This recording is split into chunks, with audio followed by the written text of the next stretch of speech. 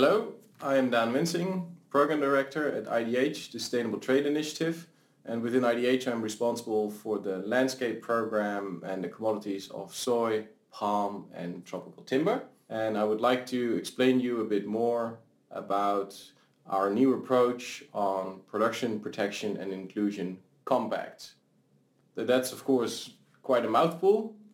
So I'll try to unpack that a bit in the context also of zero deforestation commitments that exist in the marketplace by governments, both at the market end of commodities as well as at the origin end.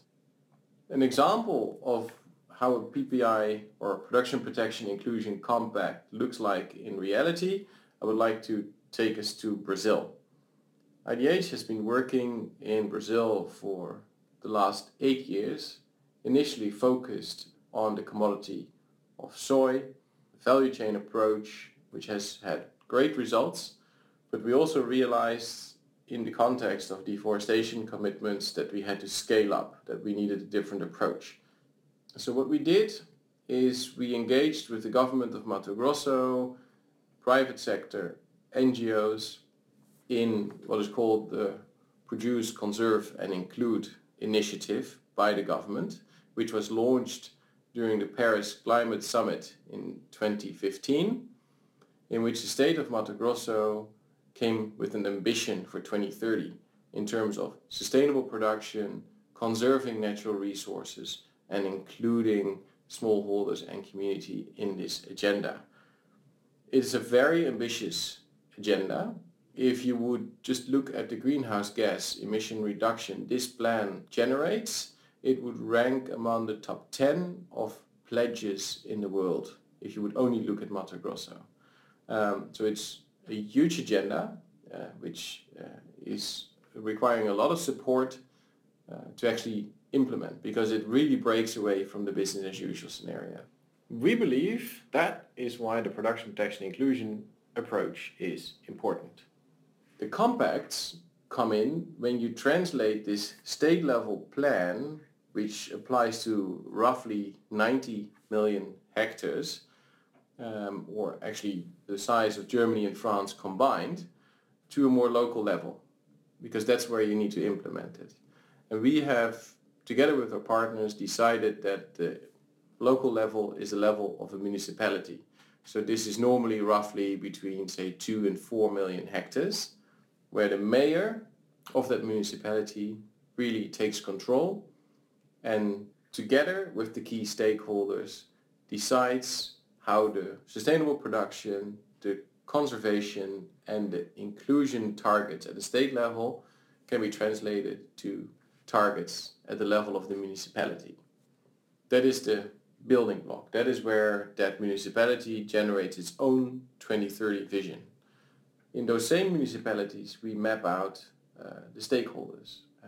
And there it really is not just one sector. So it's not only soy, but it's also very much beef and the other sectors that are out there.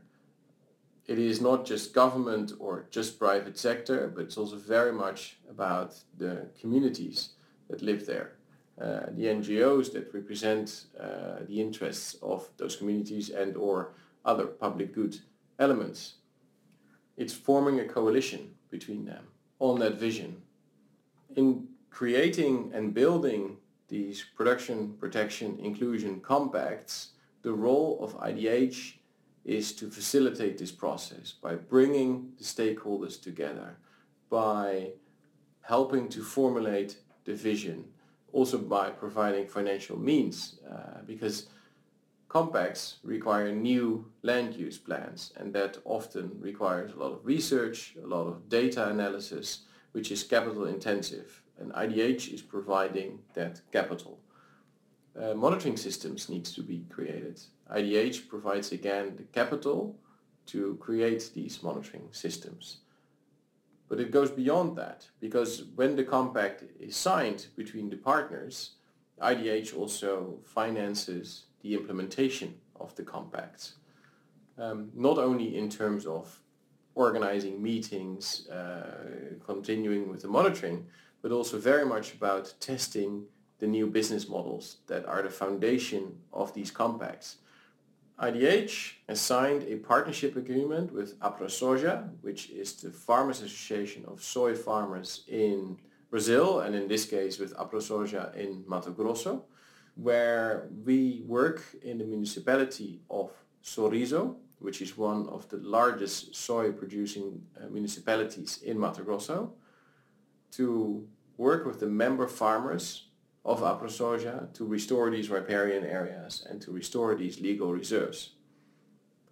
And this is groundbreaking because we now really talk about the typical farmer in Mato Grosso. So not the front runners or the ones easily touched by certain certification schemes, but the ones that are your typical farmer, that are struggling with this new law, and they need help. So we're applying it currently with 200 farms in this region, which is roughly half of the number of hectares in the region that we selected.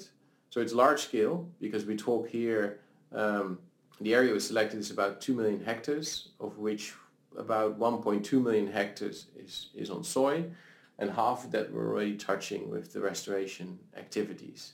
So we're really testing it at large scale, and the ambition is that if we prove it with these farmers, then we can scale it along that municipality, but actually along the membership base of AproSoja across the state and in the end across Brazil.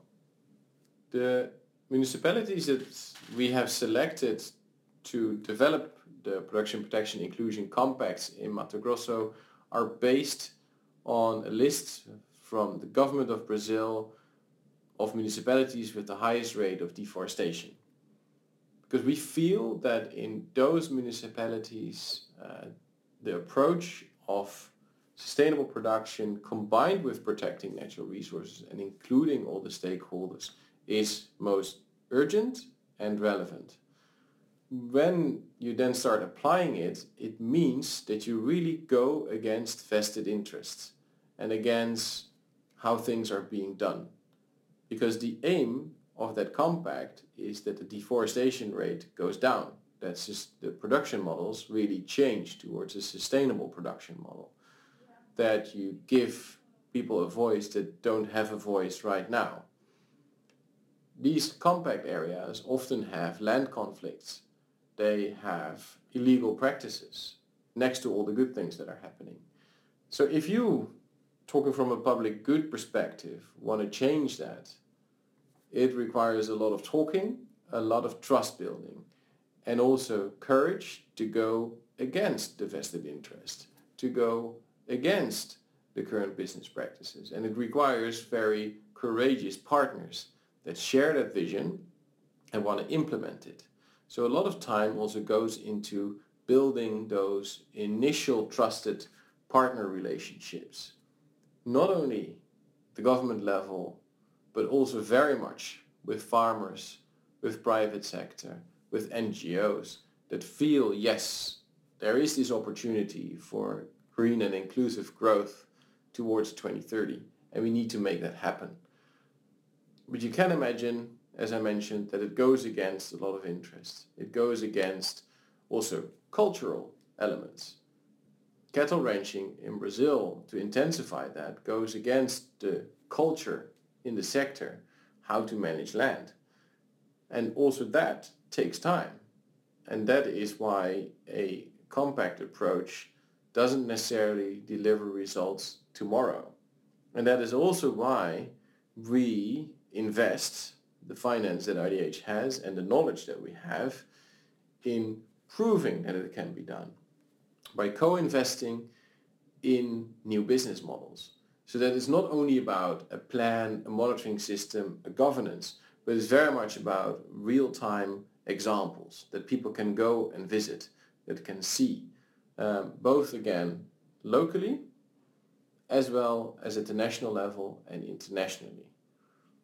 And again, also this requires trust and understanding. So it is really bringing people together, but in that compact area, to see what day-to-day reality is right now, what is required to change that, and what the different rules are. And again, this takes time, but by developing tangible results on the ground and building on what is already happening, because a lot of good things are already happening, we can actually also change the perspective of all the various stakeholders that I mentioned. These are some elements of what a production, protection and inclusion compact look like on the ground. But to achieve zero deforestation, these compacts need to be linked to the global market, and they need investment from both within Brazil as well as from international financial sector players. So our work at IDH also is to make this happen. If you found this podcast interesting and want to know how we want to progress and are progressing, the next podcast is going to be about how we are linking the compacts to the marketplace, the interest of the brands, of the manufacturers in Europe to what is happening in Brazil in terms of sustainable soy and beef production in our compact areas.